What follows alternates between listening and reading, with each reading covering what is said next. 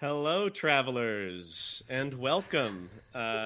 Welcome, patrons. Thank you so much for being here at our Season 3 Q&A. And thank you so much for supporting the show.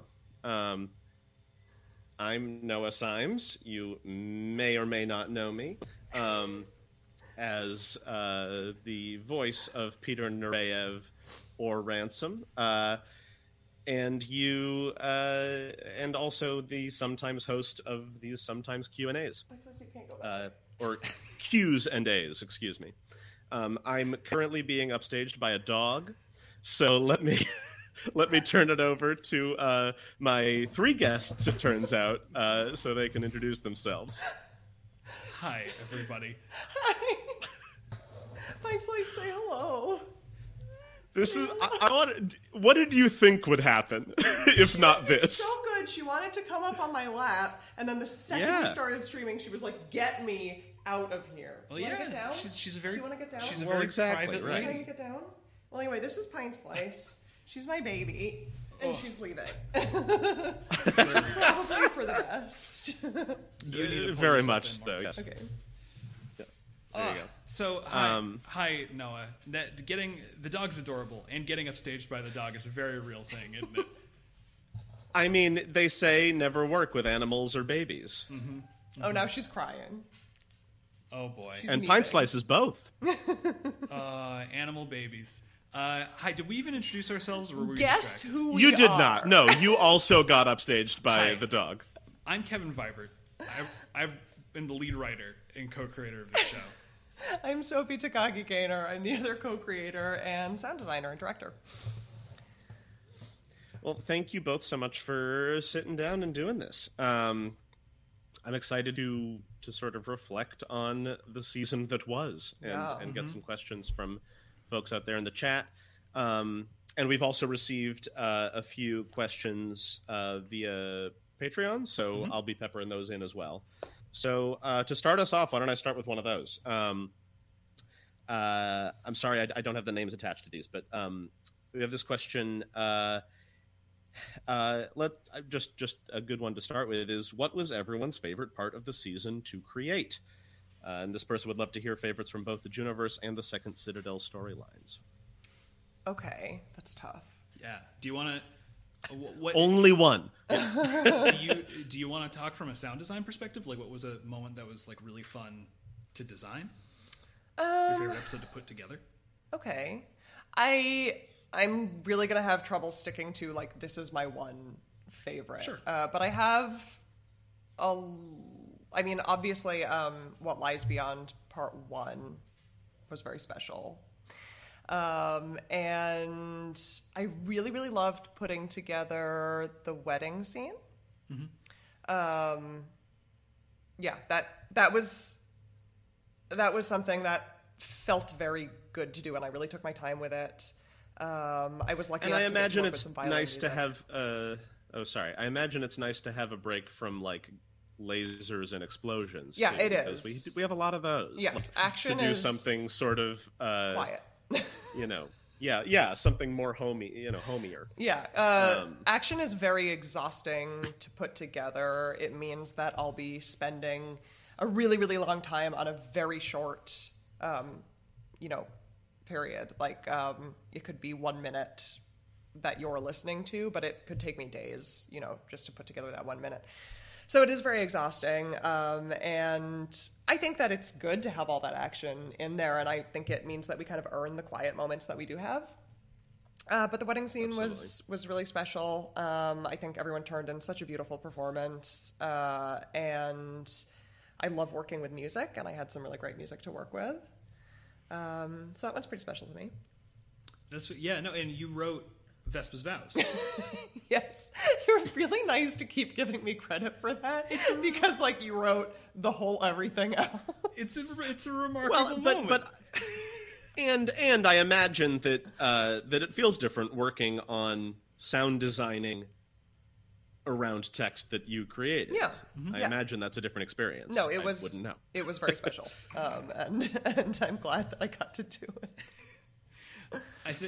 I think for the Juniverse, the episode that I was probably the most like out of my mind excited writing was What Lies Beyond Part 2. Because we did a thing that we've been doing ever since Train from Nowhere, which is a process that I really, really like, which is basically where we, in the pitch for an episode to each other, we kind of pitch a huge problem that we have no idea what the solution is. And then the sort of challenge is we need to figure out the solution before we even raise the problem to you, right? The situation needs to seem unsolvable, but we need to have a solution before we ever give it to you. Otherwise, it's not reasonable. So for that one, this is the strategy to avoid the lost syndrome. Exactly, right. Ooh, yeah. And so Train from Nowhere is the one that I call out because I felt like we really kind of codified that in that episode. There's a moment at the beginning where Nureyev says like the thesis statement of Train from Nowhere, which is that like that's an uncatchable train and we are going to catch it. Right. It's very, very easy to get across. For this one, it was us pitching to each other, how can Juno plan a jailbreak while he's literally constantly under watch from the head guard, from Sasha Wire, right? And was totally stumped, completely stumped, until I happened to read that little fact about hydrogen peroxide and acetone, and I couldn't shut up about it for weeks, or actually months, because I can't shut up about it now either. That was nuts. Second Citadel. Second Citadel. I really loved working on The Priestess's Fortune, which is the penultimate arc of this season. And there's another quiet moment in that I really, really love. It's when Olala sees Tilay again. And they get to talk about death. And I really loved getting to do that. I mean, it was a bummer that I wasn't able to record with Marge in the studio for that. But, because since I'm the director, I did, get to hear her act it before I recorded my part of it, which helped a lot.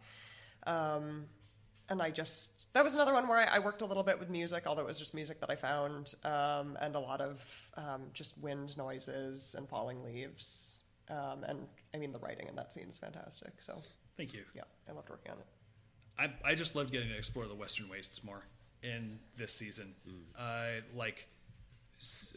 Second in Juno, I'm really interested in kind of exploring what's this character going to do when we put them in this situation, and I am in Second Citadel too. In Second Citadel, the world also really draws me in, and I always want to take that map and add in a little bit more detail in a way that, just because the galaxy is so huge, we kind of can't do in Juno. We can tell you about a given planet, but there are so many that what impact on the culture of all humanity would that have? You know what I mean? The Western Wastes are my ideal place for Everfall. Yeah. Yeah, it's a very different style of filling in that map, right? It's, it's little pinpricks with vast space in between them, right? Versus, a more traditional sort of. It's like how I experience the world of a book. Because I don't drive and I only take the train everywhere, so everything is just one little spot. Right, wherever you pop up, that exists I don't on know its how own, they're connected. unconnected. Yeah. We had one quick little question from the chat, which is they were wondering if it was a violin or a viola in the wedding scene. Oh, maybe it was a viola. I mean, the musician plays both, and there was also some editing done to it, so right. It sounded weird for what it was. And I think also she layered herself playing 5 different parts, which helps to have us imagine which that will Nureyev disguise is playing it a little bit, right? Yeah. But Nureyev is playing some sort of instrument that we are unfamiliar with that has so many strings. I guess just like viola-ish. Yeah. Right. The viola has evolved in the centuries since. I should point out, folks in the chat, feel free to drop questions in there. I will just be able to pull them as I happen to see them. There's no real structure here, so I may or may not get to yours, and I apologize that I won't be able to get to all of them, but feel free to start dropping questions in there as well. I have one here that says, which storyline was more exciting to work on production-wise? And I suspect the answer here may be slightly equivocating, but... To hear this is a slightly equivocating answer, but I swear at the end of this I will say one of the two series. So what we did to set up this season that was really exciting and also really scary is at the end of last season, or we basically decided that in this season the way that we follow the story for the two series is a little bit switched. The Juno series, which has always followed one character and we're very in his head, is going to become for a season an ensemble show, right? And the second Citadel series, which has always been this ensemble bouncing around. We talked about point of view being contagious, right? We follow Mark and Caroline and Angelo, etc. Second Citadel was going to be all stories featured this one character, Olala. I think that which of those was more exciting from like the writing standpoint specifically? Doing a super deep dive on your characters, you just kind of can't beat it. And so because the characters in the Juno storyline had already been established and we just got to dive deeper into them, I'd say I got more thrills writing that this season. The equivocation is that I think we've set up Second Citadel in such a place that, like, of the two series, that's the one that I am champing at the bit for season 4. I am so excited to get back in there. I have a different way of equivocating, which is that I think that in some ways for the first half of the season, Second Citadel was a little more exciting to me because it was a little bit like having that freshness of starting something completely new. Because that always feels like kind of a risk. Like the first half of Fool in the Garden of Death felt stressful because it was like, hey, we know you're here to find out more about all those characters you got to know. None of them. You get none of them. Mm-hmm. Not one. Here's somebody completely new. And that's always stressful. And of course, that is kind of how we set up Second Citadel in the beginning, but it's been a long time and people have gotten really attached to the characters that we do have. And so it was scary and exciting to say, oh my gosh, I hope they like this new place and this new character that we're featuring. And that was very exciting. I think near the end of the season, I started to get really excited about Juno and just like the momentum going into the end of the season and the fact that we knew we were going back to Juno's perspective, but then we had this additional twist of getting to see Sasha's perspective, and the culmination of a lot of things that we had been planning. Yeah, I like your answer. Thank you, me too. I think I like your answer better than mine. Yes, me too. Here's a good one. What were some of the pros and cons of recording remotely this season? Okay. Sort of behind the scenes stuff. Mm-hmm. That's actually quite answerable. Absolutely, go because for it. the biggest upside was scheduling. I was going to say I could answer this one. Yes, Noah knows all about that because he manages the scheduling. Right, getting everyone in a room together is awful. Is difficult because we often need multiple sessions. We need a rehearsal, and we have some very talented actors who are very in demand, right? Are doing other things by other people making art, right? So yeah, that is often very difficult. And suddenly it became so easy to schedule these one-on-one sessions, right? Because it was just like, well, I was home. Mm-hmm. And so all we had to do was find a time when one person could record with me. So that was right. So, that I assume that's the only pro, but I don't know. That's the one I felt. I think that's the only pro. I mean, it made my job a lot harder on every level. Because suddenly I had to spend exponentially more time on the recording process and then exponentially more time on maybe not exponentially, more time on the designing process because people aren't having live conversations. I'm having to splice them together afterwards, which I do not like. Makes directing way harder because I have to sort of remember how person A delivered something and report that back to person B if necessary. Yeah, which is just an insane thing that you have to do now. I mean, that's wild. And I think it's hard on the actors. I mean, they all took it in stride for sure, but the whole reason that we record in person is because that chemistry is so important to us. And I know there are some productions that sort of do everything remotely in the first place, and so they're maybe more accustomed to working on it that way. But for me, it's always been so. I've said this before, but coming from theater, like, it's so important to me to have people work together in person, and then that was gone. I think because we didn't introduce too many new characters this season, we were able to rely on a chemistry that had already been established between a lot of the actors, and that was very helpful. But it sucked. It sucked. 0 out of 10. I will say the only other good thing about it, I would say, is that we now know we can do it. Yes. Yes. You know, so even when we return to being able to do it in person, yes, you know, it gives us more freedom to That's know absolutely that true. we are able to pull it off this especially way. now that people have moved. And it will always be a priority to work together in person. But yeah, what about you? I miss being there for recording. I haven't been there for recording Yeah. since like one of the first episodes of the season. Yeah. And like, it's funny because for a while there we were having sort of an issue determining like, why am I there? Actually, what's my job? Right. But I never felt it more strongly until I suddenly couldn't do it, which is that No, like, we figured it out what your job was. yeah, so there's even a way in which writing scripts took a lot longer because I needed the parenthetical directions to be to so do much the more work. specific. Right. Whereas before I'd like leave it blank and honestly assume someone was going to ask me a question, Right. which wasn't great either. No, Maybe I'll that's find a middle ground. That might be my the way. daughter went. Who knows? Maybe she's wreaking havoc in another room. So here's sort of a question from the chat that a couple people have asked different versions of, which is the end of this season in the Juno storyline is a lot more, I think people said, sort of open-ended than the previous couple seasons.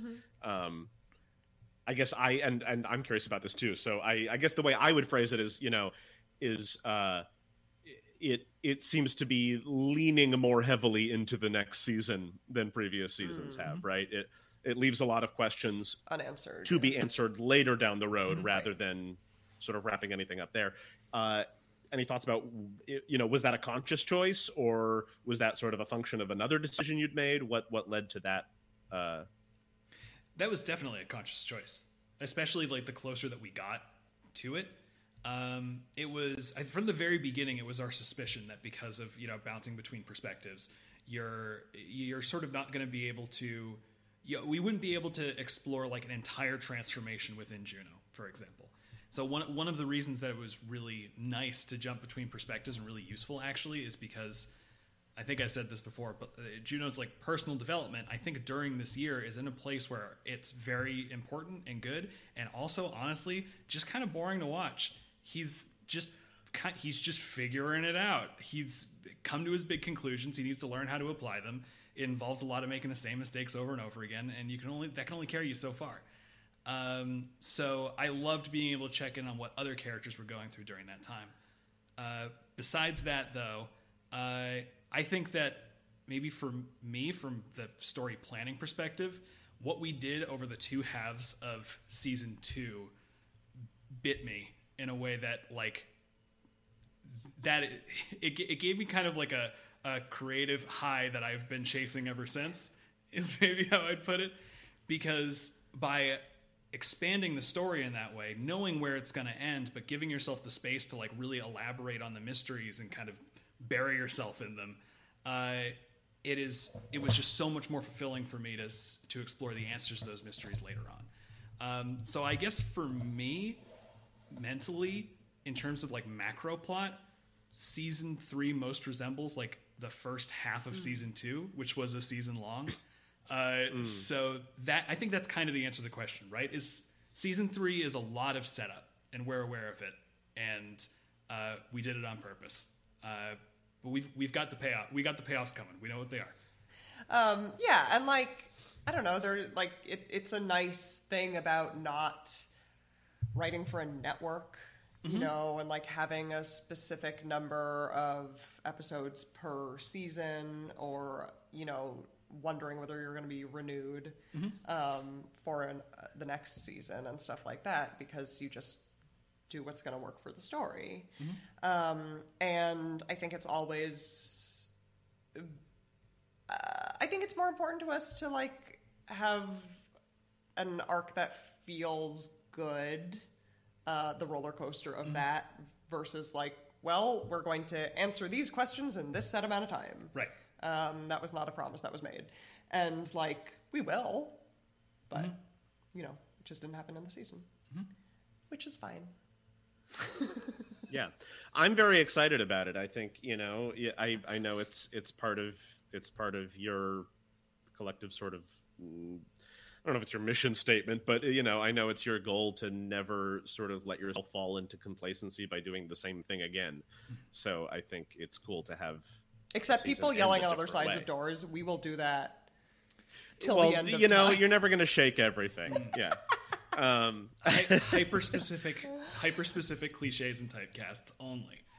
Joshua Elon will, and I'm going to make a called shot right now that nobody should take me seriously on. Joshua Elon will murderously chase a Kate Jones character, even though he's supposed to be someone that she trusts, one more time before the show is through. You say this so often. I know. It's just so specific. I don't know how we did it and didn't notice till like a year later. Well, it helped that in the early days there were about 4 of us playing all the parts. Yeah. That's true. Yeah. That's true. There were only so many combinations. I'm going to ask a question that I don't fully understand because everyone in the chat wants to know. I'm nervous. That makes me nervous. It probably should. Great. Something about Buddy's teeth. Oh, thank God. Here's a more reasonably written one. Okay. If Buddy only drinks alcohol and drinks nail polish, that would probably damage her teeth. So if she doesn't have teeth, does she have fake teeth? God, leave that That's woman the question. alone. I don't know. I feel like once we get to the point where you've accepted enough sci-fi contrivances that you're okay with someone drinking only alcohol and nail polish remover, and you're not going to ask if their stomach's all right, I think I'm going to use my brother's line for all sci-fi things for that. They figured it out. They just figured it out. I don't know. Maybe Buddy doesn't want to say. So she's got teeth of some kind. We can we can put a stamp on that. Mm-hmm. She can chew. Great. Boy, can she ever chew. If she wanted to. Let's not get carried away. She's not like a remarkable chewer, but she can chew. She's not an like average known chewer. for it. Yeah. Getting a little back on track. Someone in the chat wanted to know if you, because of course I think you've been pretty open about the fact that the idea for doing this sort of moving perspective thing in season 3 of the Juniverse came from sort of real world restrictions on who was able to do what when. Right. If you had not told this season as an ensemble story, do you have any sense of how different the actual story would have been, or is that too hard a road to go down, like it just informs everything about it? I mean, I think there's probably certain things that we will get to that we would have gotten to earlier. Yes. I think that would have changed. Yeah. But I bet there are aspects of the structure that would stay the same. I bet it would be a series of Juno adventures where we were like, this is a very Vespa-centric adventure. This is a very jet-centric adventure. Yes, we probably would have done that. Yeah, but again, I also think it just would have been like a lot worse in a way that is difficult to get across, because it has so much to do also with just the way that we thought about and planned episodes for this season. Yes. Like, it would look so fundamentally different because the challenge that we put on ourselves of we're entering a new headspace every episode, we're exploring this galaxy from 5 brand new perspectives, right? Kind of dictated a lot about everything from the world building to the overarching plot and everything. So it would be... The reason I bring that up is because when we did like Writing Fiction Across the Void, I said that like sometimes when you place a restriction on yourself, that's what's like activates your creativity. Yes. Giving ourselves that challenge was like the thing that sparked the engine that made season 3 as good as it was. Yeah. I think. Definitely, there's some things that I feel like we know we're going to do in season 4 that probably would already have happened Right. in season 3. I do think that's the case. And then there's always some things that like they're ideas that we have that are not attached to anything yet, and then we talk about them and we're like, how are we going to incorporate this into what we already have? And I think a good example of that is what ended up being Tools of Rust, because I was like, I just think it would be really cool to work with a musician and build that into an arc and have them, give them an acting role, make them a character, build that character around the performer, they're a musician, and work that into the story. And so that was an idea that sort of pre-existed. And then we were like, okay, we're going to make it part of the Jet story. And that's kind of how that came to be. And if we hadn't been doing the round robin thing, it would have happened elsewise. Yeah. Sure. While you sort of alluded to season 4 there, and I know we don't want to say too much about it. I know we don't know too much about it at this point, but I know from a macro perspective, you kind of know where we're going. So here's one question that I think is probably fair game, because it can't possibly reveal anything. Which is, if you had to give a one-word summary of season 4, what would it be? Let's say Juno and Second Citadel. This was someone in the chat, but I am enjoying torturing you with this. I've got one for Second Citadel. What? Big. That's it. Okay, I get it. Big. But All right, your turn. Tom I Hanks. did not like the facial expression that came with Big? that. It made me uncomfortable. For Juno,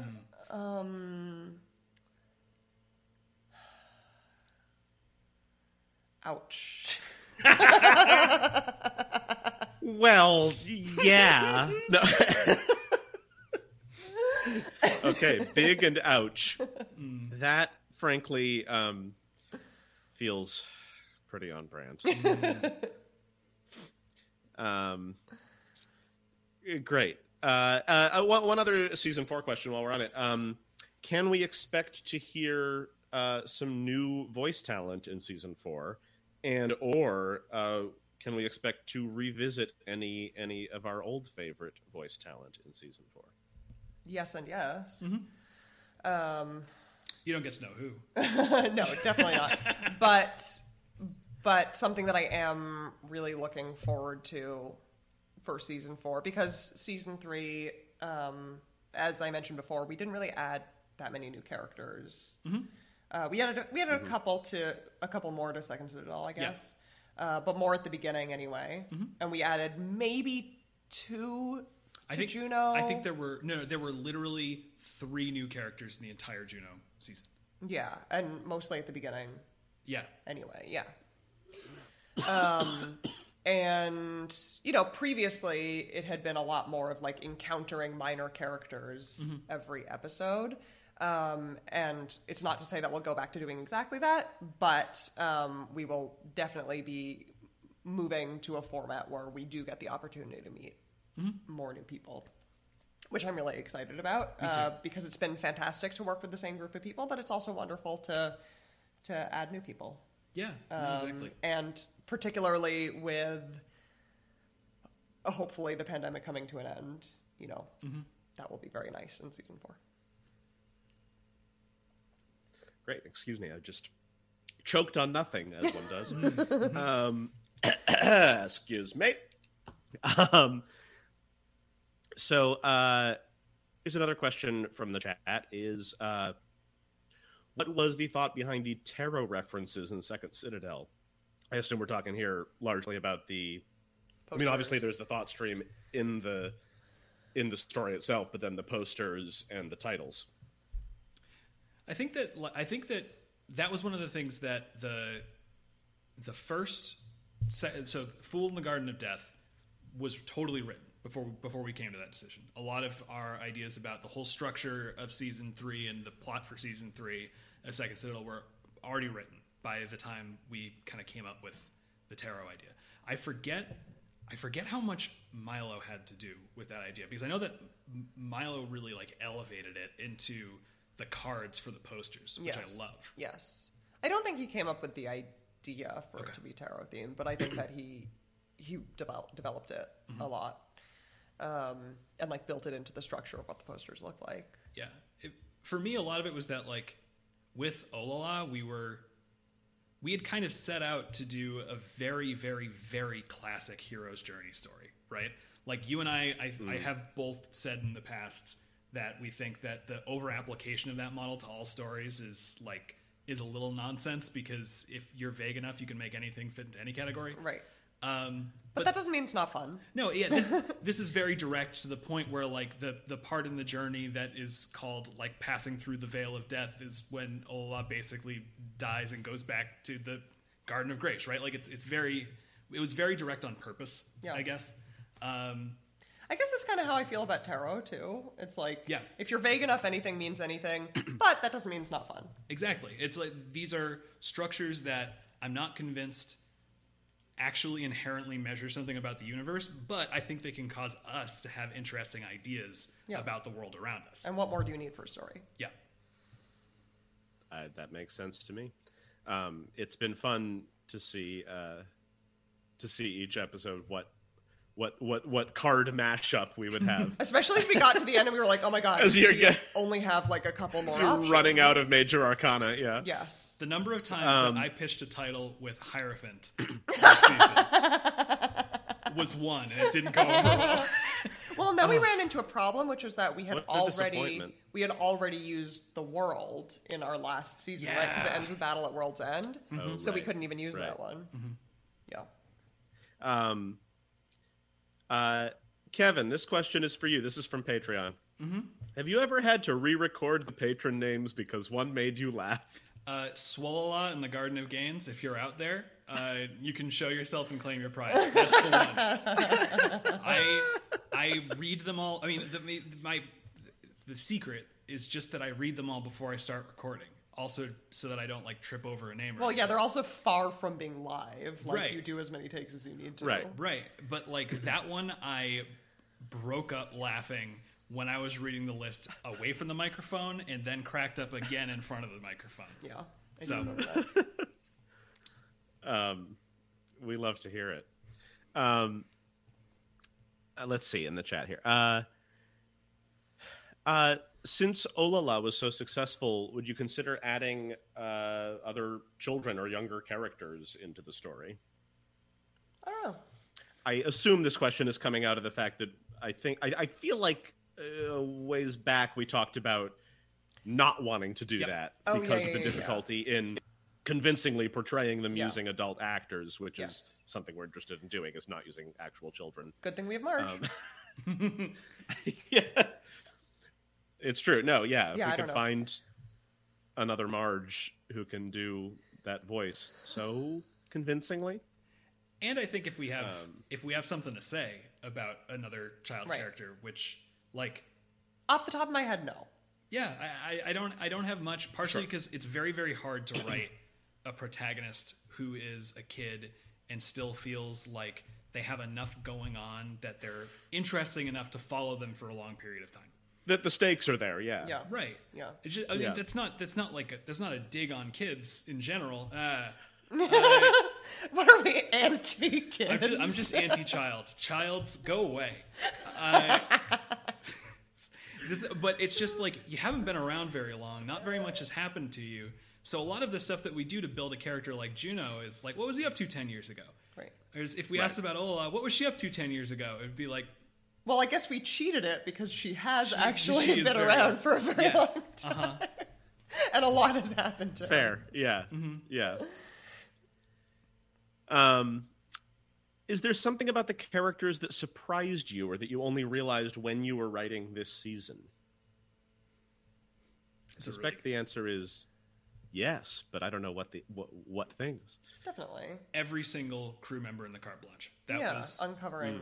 That was part of what was so fun about this season in Juno. Yeah. Buddy's whole thing where she has to like heavily plan out and rehearse what she's going to say before she says it. Yes. Discovered in that script. Right. The fact that the way Jet is a reaction to the way he used to be. Yep. The fact that like, well, I think maybe one of my favorites in that series though was just like the distance between how Vespa sounds speaking out loud and how Vespa sounds in her head. That one was one that we didn't even really realize until the script was done. Yeah. And then like I was looking through it and I was like, this does not sound like the same person. And that itself is really interesting. Yeah. Right. The fact that internally Nureyev is like a wet mess. Right. We gave him a Sherlock Holmes mind palace just so he could trash it. And that felt pretty good. But like it would never be, and it's it would never be interesting to have a character who's like externally cool and then be like, yeah, on the inside they are cool. Well, and I think right, it's obviously an interesting subversion of that character, of that type, right? Because as you say, a Sherlock Holmes type, ultra competent, right? But yeah, it's right. Obviously, if you're going to go inside their head, that's already sort of a subversion, because usually what makes those characters work is that we don't get to see inside their head. Right. It's just like now you see vulnerability. Yep. And that changes something. Right. And I think I like the way that you handled it, because you say he's a wet mess inside, but even inside his own head, he's doing his best to be what he portrays outside his head, Yes. Right. And that's I think what is satisfying about that, right? Yeah. But then we also slipping into sort of comedy. we did get to see that with Nureyev like externalized a bit also, right? Like being so, trying not to be messy, but being so messy on the inside. And then like it turns out that does creep its way onto the outside eventually. The fact that his room is a mess. The fact that near the end of the season, he's so on edge that he's like dropping things and like, like acting erratically. And we had established part of that in like Train from Nowhere. Or no, even in Murderous Mask, right? I found her in his pocket between half of a sandwich and the other half of the sandwich. Yes, but I think that at that time, at least from Juno's perspective and perhaps from the audience's perspective as well, it was like, oh, how quirky. It was like a, manic pixie kind of a thing. Right. It wasn't like, oh, he's a mess. Right. We weren't, we didn't take it that way in that moment. Sure. Sorry, just briefly, for Second Citadel, Olala just kept growing up on us. Please. Yes. Yeah, I writing a main character who's a kid is really hard, and we were very worried about it many times, especially like early on, right? I think that each episode we put out for like the first 3 Second Citadel storylines, each Olala like episode we put out, I felt a little bit like we dodged a bullet by like, oh good, the kid is still interesting. Let's keep this rolling. But around Devil in the Sunlight and Strong Arm of Justice, she just like really grew up and became her own person in a way that like I was very taken aback by. Yeah. And proud of her. Like I really love in what's the last arc called? Judgment of the Empire. Judgment of the Empire. When she really like comes into her own and becomes this god of death. Mm-hmm. I just love that for her. I was gonna say something that more does poignant. feel like the natural conclusion of specifically the two of you being like, okay, we're gonna write a child. We'll do it. Yes. I think we can do it. No, But she will become a god of death. An ageless god of death. Yes. Legitimately, when we knew the god of death thing, when we knew the thing that she was actually like super ancient and had already died before, like part of the pitch that we gave to each other is like, okay, so our new main character is a kid and she's the Antichrist, right? And so glad we went that way. Oh man, And that's feminism. That is feminism. Olala is girl boss, right? So here's one from a little ways back in the chat that I jotted down. Is I think this person expressed how much fun it is to see all these different characters interact and when they get sort of paired off in moments, and you get to see those particular dynamics. And they were wondering, and now I'm wondering as well, if you each have a favorite or a couple favorite character dynamics between a couple of characters. Buddy and Jet. Yeah. I was going to say maybe ones that we've particularly explored this season, and that is a great one. I just love them. I love how much they love each other and how much they're there for each other. Buddy and Jet scenes write themselves. I feel like I just sit down and it's much closer to rough draft than any of the rest of it, and it's just because their relationship feels very real to me. Yeah, it's they. I mean, at least in the Juniverse, right? These are sort of the characters who have been the closest for the longest, right? Because I feel like everyone else's long-term relationships are just fraught. Juno and Rita. Juno and Rita. That's a really that's true. And that's another one that I really love to see. And and I think that, not to be sappy, but I think that we draw on our own relationship for that kind of thing. People who have been friends for a very long time. Right. And have gone through different phases of their life together. And how important that can be in one's life. Sort of a totally other end of the question, or other whatever. Second Citadel. One of the episodes this season that just had a pair that was so fun to write that it just went was Devil in the Sunlight. Every scene with Kuan Yi and Jack of Shadows, of all characters, just flew by. And it was largely because, I think we've said this before, every once in a while, it's nice to have a villain who's just the worst. Yeah, and that's it, and you're done. Yeah, he's a bad man made of shadows, and at the end he goes poof, and we feel nothing. Right, it's he's fun. just a monster. Right. In a two-dimensional way. And seeing Kuan Yi as, the more stalwart hero in that, and watching her chaotic take on being a hero, with this, this villain that's very charming. I think largely because of Stewart's performance. So good.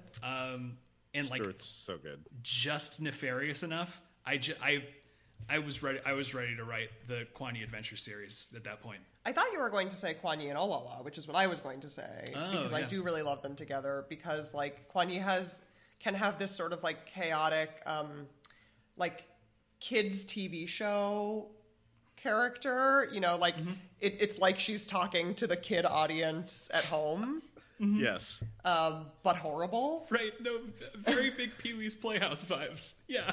Yeah. And I Kuan Yi's Playhouse. That. And I want to see it. That's actually a haunted house. That's not. And I don't know, the way Olala often reacts to it is really fun because when maybe this is projection, but when kids and dogs sometimes look at you and they're like, "Oh, you're being weird. You're the weird one." And I feel like Olala sometimes has that reaction to Kuan Yi, "Oh, you're a lot." Yeah. Yeah. There again another sort of upswelling in the chat. I'm gonna be sure to phrase these as, do you have any thoughts about, because I know that we're not into giving rubber stamp canonical answers to things that are not in the work. Do you have any thoughts about what happened to Mtendere's body? No is an acceptable answer. Yeah, for your specific phrasing, do I have a single thought? No, never had one. Head empty. This is the first time. Cool. Not relevant to the story, so it didn't. They figured it out. So we don't. Yeah, they figured it out. Great. I'm thrilled with any answer, because then presumably fewer of the questions in the chat will be about that. Right. I mean, I guess because it's an emotional moment to give it an actual second. Jet did something respectful with it. I would need to sit down and think about what the respectful thing is, and I've got to write the next Sure. thing. So to be honest, I'm not going to do that. There's Sure. a nice sci-fi funeral in the end of the Serenity movie. You know, and it's just like, it's very simple, and I think there's like very simple graves, and maybe there's like a hologram type of ball on top of it with the person's face. Sounds familiar, yeah. Yeah, and they just like do it at sunrise or sunset or something like that. And I don't think many words are said. And I could imagine something like that. Here's a question from a little ways back in the chat as well that this person was wondering about your priorities when writing queer relationships. And I'm assuming that they mean sort of in terms of, you know, not just in terms of like the story you're trying to tell, but in terms of like, you know, representing them truthfully and knowing that because there's less representation, that there may, you know, more weight may fall on how you portray them. Mm-hmm. I mean, I think we always try to give ourselves, we've said this many times, but we try to give ourselves space in the fact that almost all of the relationships are queer, so no particular one needs to bear all the weight. You know, you don't have that pressure of like, well, we can't portray an unhealthy queer relationship because that's saying that queer relationships are unhealthy, when like maybe you just wanted to write an unhealthy relationship because that's interesting to you. And so if we have a wide variety of them, like I think that helps. But also, I mean, in a certain way, this one is pretty challenging in the Juniverse, where it does seem that everybody's kind of whatever. Yes, there are pronouns, but like, I don't know, in a certain way there shouldn't be. Like, in a way that's almost inconsistent Right. There are some with our vision. There are some gimmies that we end up asking for, basically just so that we can get the story across in a way that's at all understandable, Right. without reading like a syllabus first. Right. Because they I don't know, I feel like their like pronouns would be different. And as we've addressed before, it doesn't make any sense that people just know the pronouns to use automatically. Of course it doesn't make sense, but like, I'd rather not like sit here and dither about it. It's not interesting to me. I think that could Right, make it feels... Sorry, go ahead, Noah. No, I was just going to say, it feels like part of the sort of, you know, what we've talked about as being sort of a cartoon sensibility about the story, right? Is that, you know, and it's very similar to the "they figured it out" answer, Yes, which is yes. Whatever doesn't feel interesting or relevant or necessary to telling the story you want to tell, We're going to hand wave it. we don't need to spend time, Right. You know, establishing the why and the how of it. Right. We just say, well, they figured it out. Right, and the distinction that I think is worth making is that I think that a story that did that could be really cool. I'm not saying that it couldn't. It's like, Sure. you know, but I think even in like the sci-fi genre, right? You've got sci-fi that is like accessible and crowd pleasing, and then the example that's come to mind for me right now is like Ursula K. Le Guin's Left Hand of Darkness, which is a tome that is hard to read. Right. And it takes very, very serious looks at like social rules in a totally alien landscape. Right. And the trade-off with that is that for huge chunks of the Left Hand of Darkness, especially in your first read-through, Yeah. you have no idea what the hell is happening. Right. And it's very internally consistent. Yeah. Like, in a way that we are not. Yeah, it is this beautifully realized world that you need to work very, very hard Right. to get a foot in. Right. And that doesn't go with the like serial page turner Exactly. pulpy thing that we're doing. Right. Our you know? priorities are just different. Right, which is Right. why we do hand wave the things that we hand wave. To return to the queer relationships thing, I think that in a way it's a little more relevant to the Second Citadel universe in the sense that queer relationships there are queer. They are not the norm. They have that weight on them. And whereas in the Juniverse, it's just, I don't know, people are just doing what they're doing. You know, that weight is not there. And we think it's nice to have a place where that weight is not there. And I think in some ways, you know, we kind of reference people's real world feelings about it a little bit. You know, the way in which having a gay relationship is not the same as having a heterosexual relationship, because you're looking at what is the same between you and that other person rather than we are different. Or at least that's how I think about it. So that is still the case, you know, in the gay relationships in the Juniverse. But the weight of being queer is not there. Right. While we're talking about sort of the relationship between the story and our real world, another question that somebody asked that I think is a great one to touch on is about the second Citadel story this season. And obviously there's a fair bit of resonance here thematically with our world, right? We're talking about policing. And I don't remember how this person phrased it. It was a way up in the chat, but I guess I would be curious just to hear about how you came to that and what it was like writing not about such a sort of, you know, both top of mind and the hot button issue. I mean, truly, but you know, not writing about it directly, but writing with that in mind. Well, we had to. Yeah. But also, I think we realized we had been all along. Yes. So something that's definitely happened to us multiple times is that we will have been setting ourselves up for storylines that once they come up are suddenly very relevant to the public conversation, even though they weren't relevant or as relevant when we set them up, right? And it's not a declaration of genius. That's literally just, I think a lot of creators, a lot of artists end up doing that just because we're all receiving the same inputs. We're all receiving the same world and kind of processing it and maybe coming to the same conclusions. So we wanted to do with Second Citadel at the beginning, we wanted to do a police procedural with monsters. And as we did what we do with these stories, which is start like really questioning the assumptions that all the characters have about how their world and how their genre works, we came to a conclusion that I think is that this one I don't feel like I'm bragging about because plenty of other people have come to it too. I think it's the right one. I think it's unimpeachable, right? Which is that this institution that has made its entire mission has sort of made its entire mission in such a direction that does not actually help the people they're supposed to help, right? It is either irrelevant to the situation or actively harmful. And because we had built the Second Citadel world thinking about what we knew about police in our world, I think we ended up kind of setting ourselves up to explore it in more detail later on. Yeah. I guess that's what I mean about we kind of were all along. Yeah.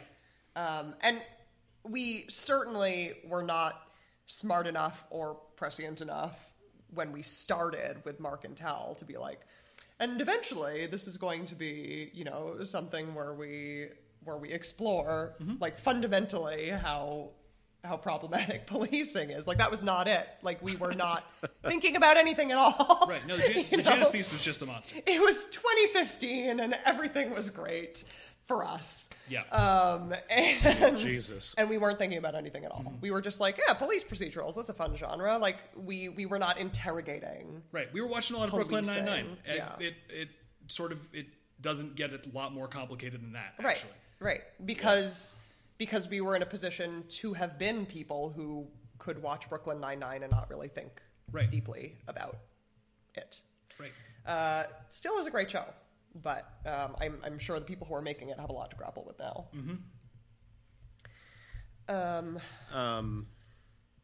Sorry, were you going to say something else? No, I forgot. Here's another question from the Patreon, which actually I can answer. So Great. you can take a break. All right. The question is, any chance of doing another virtual live show? The last one was a ton of fun. The answer is yes. There is a very good chance we will have another virtual live show. I would say we're not at the point where we're ready to announce it officially, but I would say very soon you can look for such an announcement. Yeah, we're going to be doing a really cool. I mean, it'll be another existing episode, but Kevin's started working really hard to revamp it into something that is both recognizable and something entirely new. Yep. And we're really trying to make this one very special in terms of production value and really embracing the digital medium. So I'm excited about it. And it's also worth saying, without spoiling what it is, that it is one that we would never have been able to do in a regular live theater situation. Yeah. So this is the only way. Too unwieldy in real life. So we're really excited that our hand has been forced into doing a digital version. So this is the only way you would ever see it anyway. Right. Yeah. That's part of the reason that this is the story that came up for us, is that we've always wanted to do this one, and the realities of doing it in person, we just can't. Be able to. So made our heads hurt. Yeah. So this is just a super exciting experiment that we're going on. I can't wait. Yeah. So that will be coming down the pipeline very soon in the grand scheme of things. I literally, just because I answered that question, I forgot that I then had to ask the next one. I was like, so that's that, and sat back. Here's one more from the Patreon while we're there. When the Ruby 7 was first written to be the getaway car in the Train from Nowhere, were its Class X origins already planned to be revealed down the line, or was that a discovery later? I feel like I've been wheedling you about the Ruby 7 for a very long time. That's true. I've been very resistant. Yeah, you have been very resistant. Also, when we talked about Juno joining up with a group of space criminals, and I suggested that one of them be Jets Kuliak, who is named in half a second in Train from Nowhere, and we knew nothing about him except for his connection to the Ruby 7. You also thought that was a really dumb idea. It was just like, you just think his name is cool. That's true. Not everything has to connect to everything. And it doesn't, but I think I made the right choice. Oh yeah, he's one of my favorite characters. Yeah. So basically, I guess to answer the question, like, we've had ideas about that for a very long time, in the same way that we've had ideas about a lot of things that could have ended up becoming larger overarching mysteries, but once we set something out, we realized it's actually enough. This doesn't imply any questions. I'm full. Thank you. I'm all set. And I really think we could have done that with the Ruby 7 too. There's no reason that it needed to come back. Right. But so long as it was going to come back, we wanted to really pull out all the stops and do something really exciting with it. Right. And we do often do a thing where we'll get to a point in development and then we're like, wait, before we go any further, before we make up something completely new, let's just check back through our existing canon, and is there stuff that we've already established that we can pull on so that we build more connections rather than going off in completely new directions. The law of conservation of story elements. Yes, or what we call taking toys the toys out of the toy box. The toy box, right? Yes. Yeah. Here's one from the chat. I guess this is largely for Kevin, although I suppose Sylvia could be for you too as well. Is there a specific line that you thought of on its own? How dare you? It's cool, everybody. I'm going to pay for that for the rest of my life. Okay, for those who are not watching but just listening, he just pushed Oh, right. I forgot that in some case this will be an audio medium. Off-screen? It was for this reaction, if it's any consolation. The nerve. Yeah.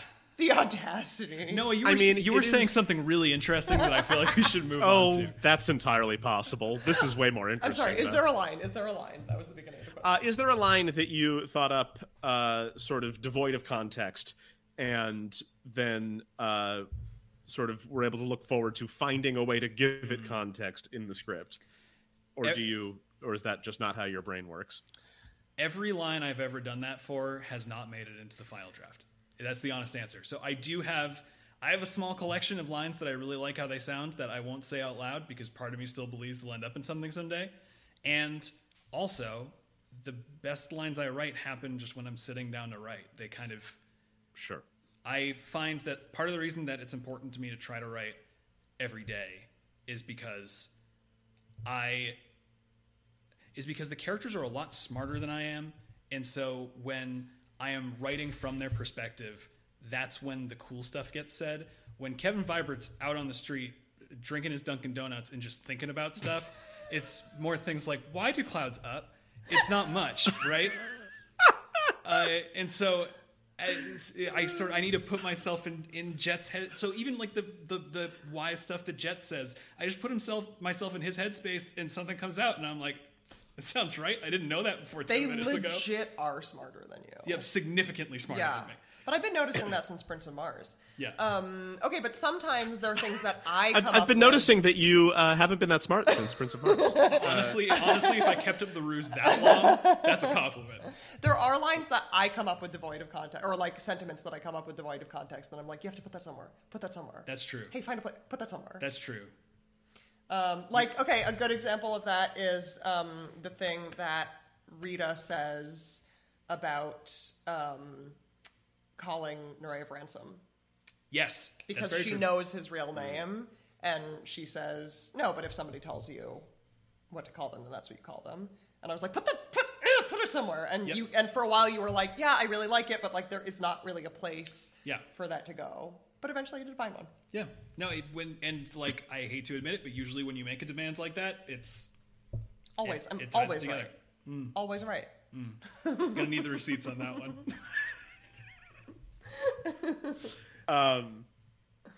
I had a question here and then I lost it. Curses. Okay. Here's one for Sophie to hate. If you could make one story into a musical, which would you choose? Juno or Second Citadel?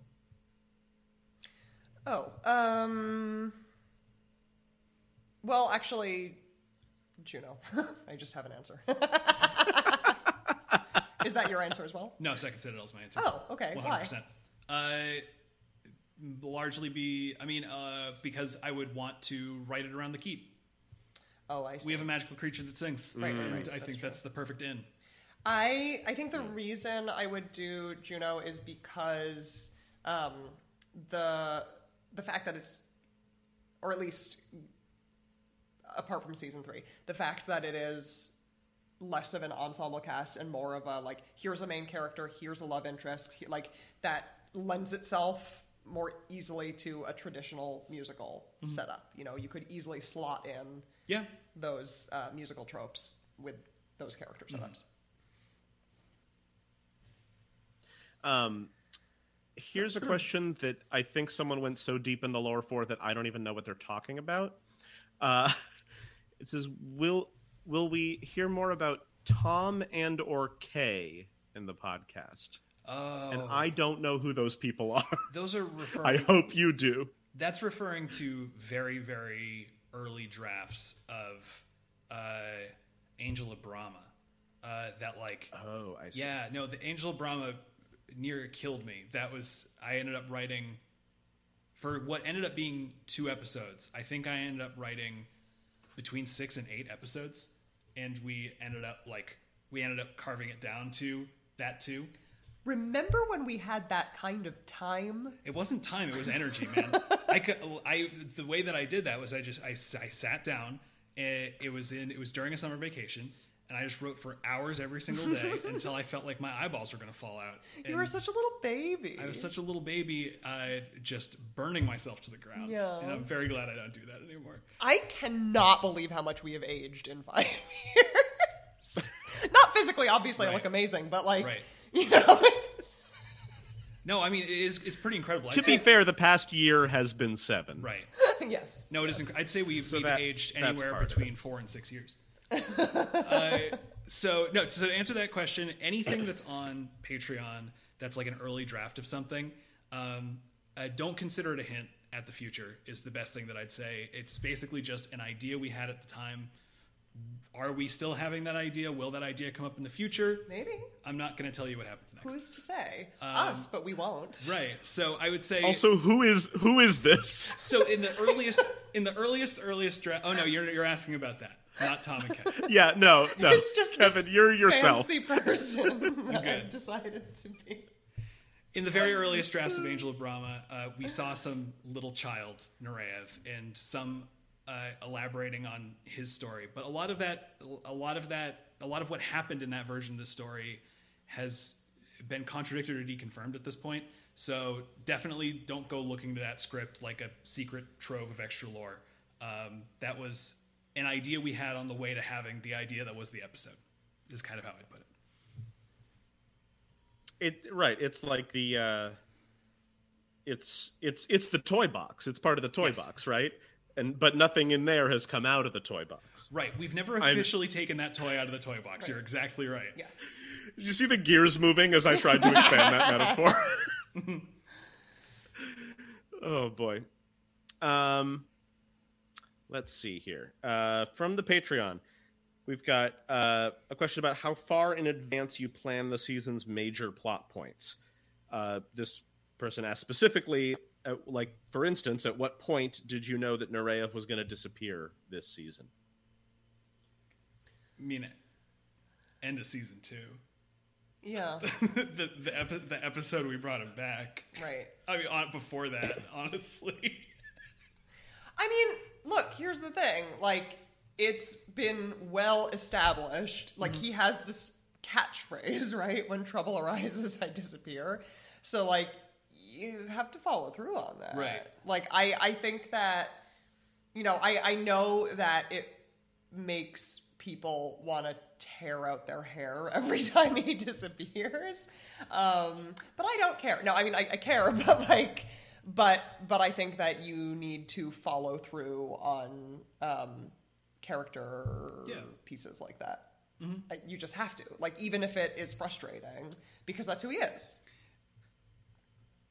And, I mean, tell me if I'm wrong, but we're talking about, like, you know, the dial, you know, the way that sort of story decisions and real world strictures sort of interact, right? Tell me if I'm wrong, but I think part of that thought, in addition to being a very reasonable character action for him to take, was the knowledge that I'd be moving, which I have. I think that cemented it. And yes, that for, you know, so that there, you know, there would be less need for me to be there, present, during the next season. Of course, little did we know.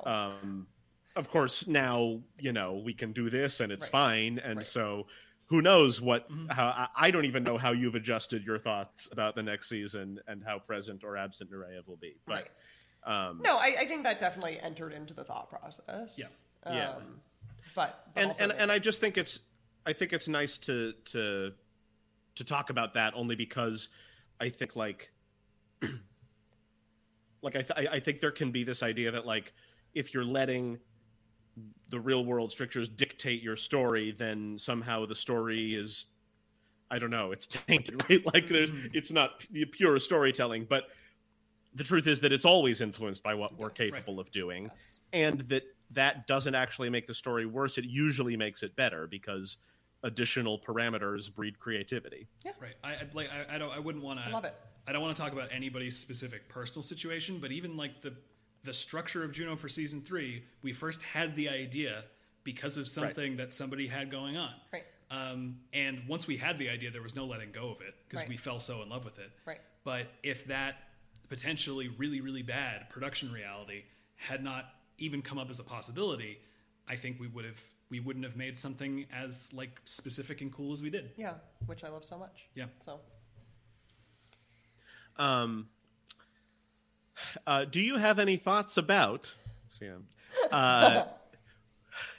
If the crime family were stuck in quarantine like we were this year, what they would have gotten up to? Exactly what they got up to. Like, they're on the ship together with nobody else all the time. Well, but let's say they're quarantined separately, or at least, or like they can't they can't hop down and do a heist. Right. Gotcha. I don't think Rita would notice. That's true. Rita could go. She has her snacks. She has her streams. She's having a great time. Yeah, Rita probably wouldn't notice. Juno would be mad and bad. Yeah. Juno would regress significantly. Yes, it would be so bad for him. He'd figure some stuff out too, though. Jet would do a lot of like meditation. He'd you know what? He'd probably like buy like a busted up old car and like spend the year fixing it.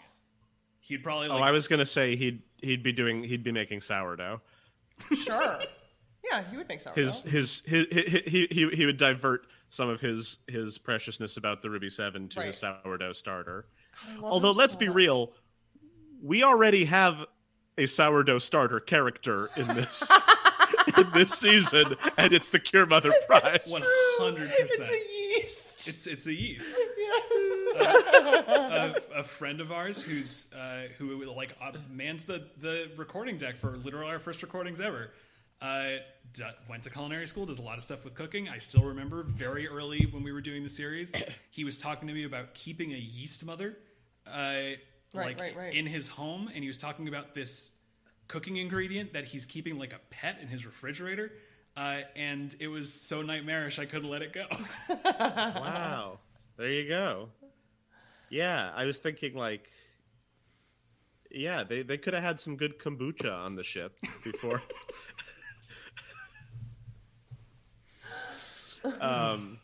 Sorry, I've gotten so distracted by that. I'm not even looking for questions. Let's see here. Feel free to drop some more questions now because I know I've missed some. This person was wondering if this is sort of logistical, but if we're planning on going back to uploading episodes to YouTube. It's a good question. We used to, didn't we? We did. We did. We kind of stopped because nobody was watching them, and it took a decent chunk of extra time. It takes so long to upload stuff to YouTube. So it sounds like maybe no. Yeah, I'm not like the thing that I'm opposed to about it is that it takes a lot of time that currently we don't have. If we were able to solve that, then yeah, sure, I would want it in more places so more people can see it.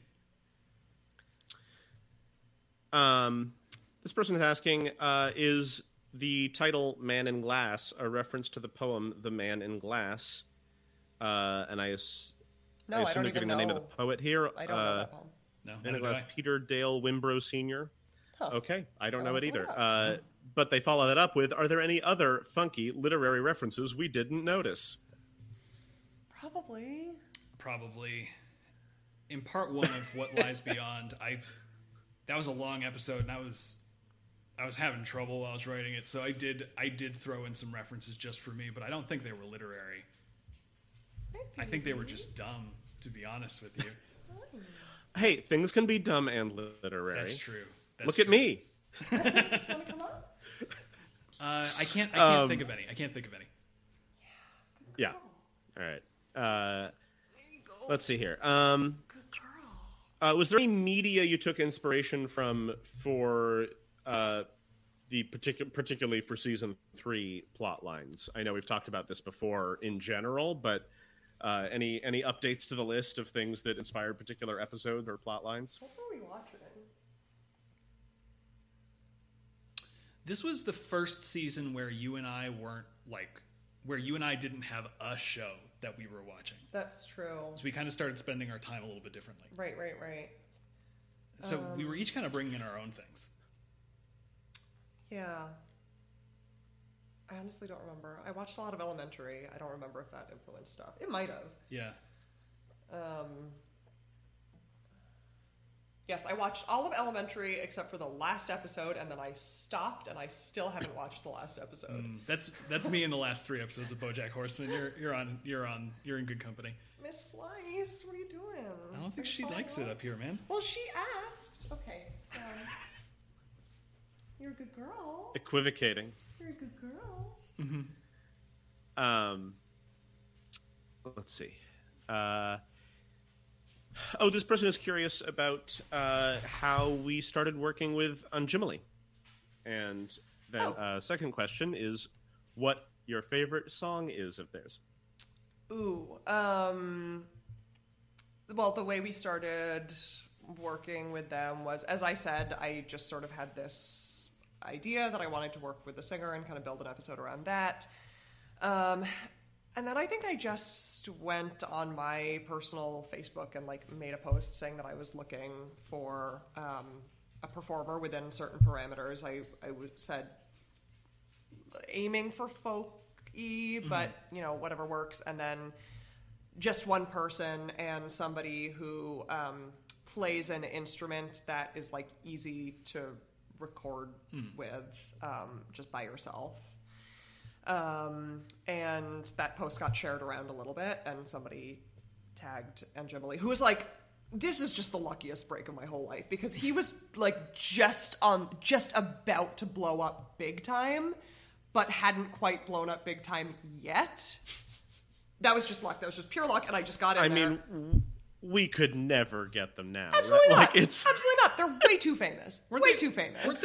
Weren't they on the cover of Rolling Stone? What their Not name? the cover of Their Rolling Stone. name was on there they were because in of the Rolling article. Stone. Yeah. They're Tegan and Sarah are like, oh, Anjimali is so good. Like, I can't. right. We don't deserve. It's wild. So that was luck that we got in there. So yeah, and then we just sort of had some meetings with him and built the character around him. My favorite song is "Maker," which is in Tools of Rust in the background. Maker is how you pitched me on Anjimali. Yeah, And absolutely worked. such a good song. Yep. I'm just gonna read this verbatim because there's nothing else to do with it. Is thoughts on Rita getting a werewolf girlfriend, possibly?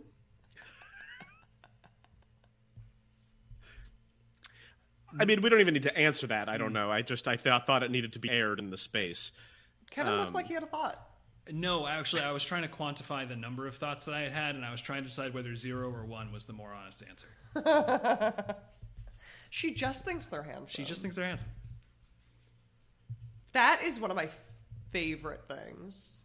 But also, I do remember, like, Rita, like, being in rehearsal for that, and Kate saying, I just think they're handsome. And then me and Kate looked at each other and were like... Oh, my God.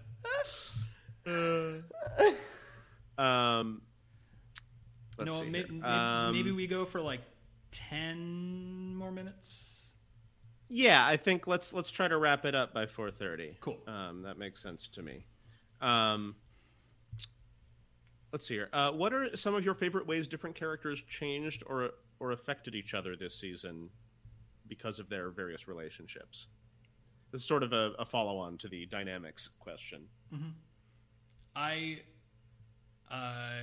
For me, actually, the two that are immediately coming to mind are both from Second Citadel, which the pieces of interaction we get between Ola and Caroline really mean a lot to me, because the ways in which Caroline can be a gigantic heel actually align quite well with what Ola kind of emotionally needs, right? Just in terms of, like, because of the way in which Ola gets anxious, she needs somebody who's going to tell her, like, the brutal truth no matter what.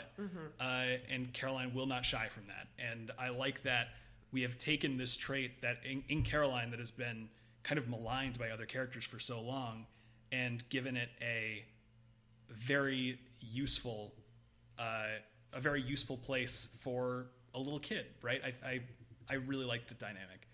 And the other one for me is the way that Angelo grew over the season, especially after he met the Kite. And the... is it weird that I feel weird about spoiling the last episode of Second Citadel? You're good. I'm good. I can just say it. It's a little weird, yeah. I mean, I feel like we've spoiled plenty. So that's true. I meant to start with a spoiler warning, but I feel like people figured it out. But because we knew even then that the Kite was Sir Galahad the Great. He was the greatest knight who ever lived. And the way that Galahad talks to Angelo, like he's taking him under his wing, like, listen, kid, you got lost on the way here, but you've got it in you. And Angelo, upon meeting, like, the perfect version of the man that he thought he wanted to be, reacting with this, like, deep horror, like, brought both of those characters to life for me in a way that I wasn't expecting. Yeah. I mean, very much the foundations of Angelo's world are crumbling, and he's picking up the pieces there.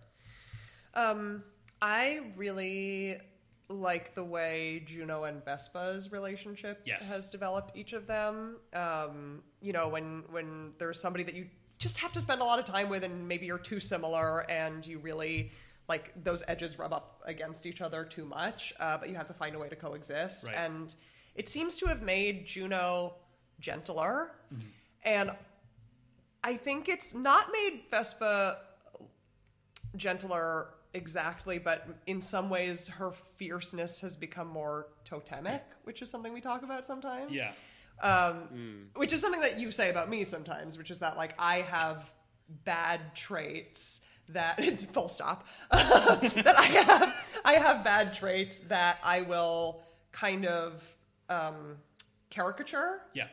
because that's like putting them in a safe place and being really over the top with them, and then we're kind of tacitly acknowledging that I'm trying to move away from those. Right.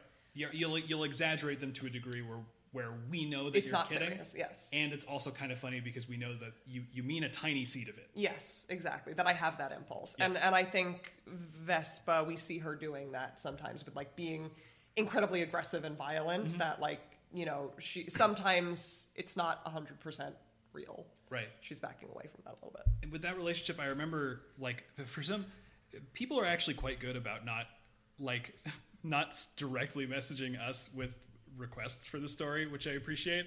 They used to. They used to a lot. One that we got quite a bit at the beginning of this season, I remember, was that they couldn't wait, or they really wanted for Vespa and Juno to end up friends. Oh, yeah. And I remember from very early on, like, what we had said about it was that, like, no, I don't want to do that. They will end up loving each other. They'll Right. end up trusting each other. They'll Right. end up extremely important to each other. But not everybody's friends. They're not going to like each other. Yeah. And, like, I think that developing a love for somebody that you don't even like is Yeah. a really powerful thing that Sometimes was really you fun have to to. explore. Yeah. And that's family, Yeah. right? That is family. That's family. Loving someone that you don't even really like. And that is family. Another couple quick questions. Well, I should say they're not inherently quick. So one question is about Sasha and Juno, and at what point you knew that you'd be sort of putting them in conflict in the way that you did. Where, you know, how far back did that come from? I think we knew for a long time that things were going to have to come to a head with Dark Matters. Yeah. And then I think we had, like, put a pin in that. And then we just kind of, like, followed that logical train of thought, Yeah. which was like, well, wait, but Sasha is in charge of Dark Matters now. So, like, hasn't she fixed everything? And then we were like, maybe not, though. Right.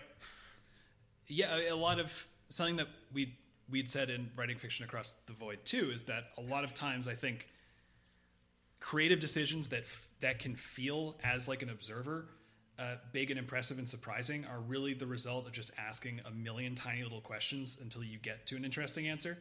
So for us, it was very much like, if Juno's going to be a criminal, he needs to bump into Dark Matters. Right. There's no way out of it, right? Yeah. Sasha's still a member of Dark Matters. How do we make these two go together? And just asking little questions about it.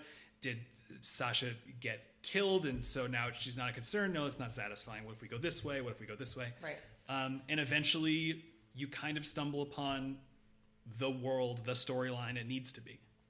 Yes, and, like, this is definitely the way that I approach storytelling, and it's part of why I struggled so much with it for such a long time, and it's kind of how I've characterized the difference between us, is that, like, you are very creative in a pure sense of the word, that you just, like, come up with stuff.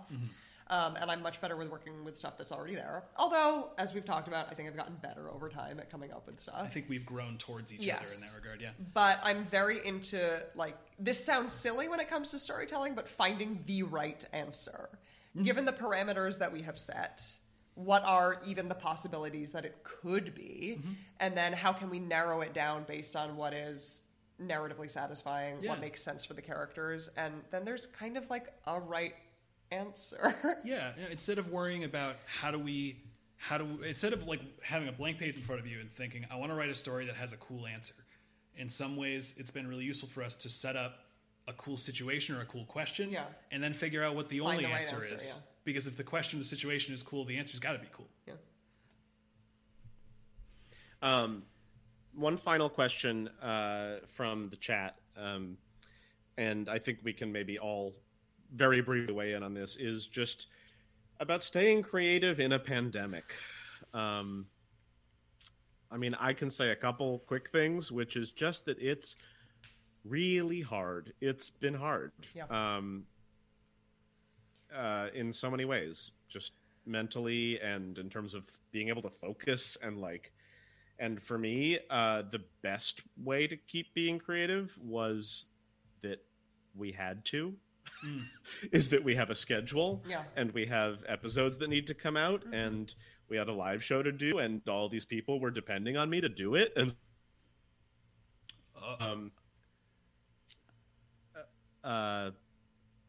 so yeah, that's my take on being creative in a pandemic. No, is that's absolutely one, good. It's hard. Two, it is the easiest way to do it is to have to do it. Yeah, if you have accountability. Yep. In some way, yeah. And I mean, for me, it's been a struggle every day not to completely beat myself up for the fact that I can't do as much during the pandemic as I can. But I hope I'm going to find out that I can when we get out of it again. I hope it's not just that I'm old. But like, I think the kind of the metric that I've used to describe it to people is that, like, I was writing for 1,000 words or an hour every single day from when I was 19 to midway through when I was 29, which is when the pandemic started. And the pandemic was literally the only thing that made me break that streak, and it's been very difficult for me to go back to it. And I've got a diagnosis that says I need to do the same things over and over again, man. So at that point... I have a diagnosis. Have I shown you my diagnosis? So yeah, it's sometimes I try to rest back on that as like, wow, this really is powerful. It's powerful enough that it controlled my brain chemistry in a way that I can't. So yeah. I have to go easy on myself. I have to be accepting of it. I think also maybe this comes with like age a little bit. I feel like you hit 30 and you're like, I'm so old, and that's all you talk about. But I think it's just because it's when you start to feel oldness, right, and you haven't before. But the fact that like there's gonna be phases to how you operate and what is healthy for you in a given moment, and like, yep, you don't have to be like, okay, well, I have to figure out the optimal way for me to exist and what my schedule is going to be, and like how I'm going to get myself to do things, and like, because it's not, I don't think it is always going to stay consistent. It's just going to fluctuate. And you know, like within the pandemic, there have been periods of time where what was best for me in that moment was honestly to do nothing but work. Like, work was the only thing I could bring myself to do, and I could just bury myself in sound design for 10 hours a day, and like that was what I was doing, and that was working for me. And there were other times where I had to be like, I need to sleep all day. I just need to sleep all day. This is what I'm doing. And then there were other times where I needed to be like, I'm going to make a schedule. I'm going to exercise to get myself going, and then I'm going to do a couple hours work, and then I'm going to take a walk, and like, it's okay to have to keep reevaluating, right, your status and what's going to work for you in this moment, and you don't have to worry about finding the perfect balance that's going to work forever. It won't. I actually needed that specific pick-me-up today, so thank you. That really helped. I'm feeling better. Okay. All right. Well, I think that is the end on questions. I think... you two had a couple things you wanted to talk about before we depart, yeah? Yes. You did. Would you like me to go first? Sure. Yeah, so I just wanted to announce here, I've said it on my own stream separately, but because of all your support on the Patreon, starting the end of this school year, I'm going to be full-time on the Penumbra for the foreseeable future. It's been a dream of mine to be able to write like as my living for ever. And in my life plan, like the optimistic take I had on it for a very long time was like, I started teaching early, so I could probably retire around 60, and then I could have a full career as a writer when that happens.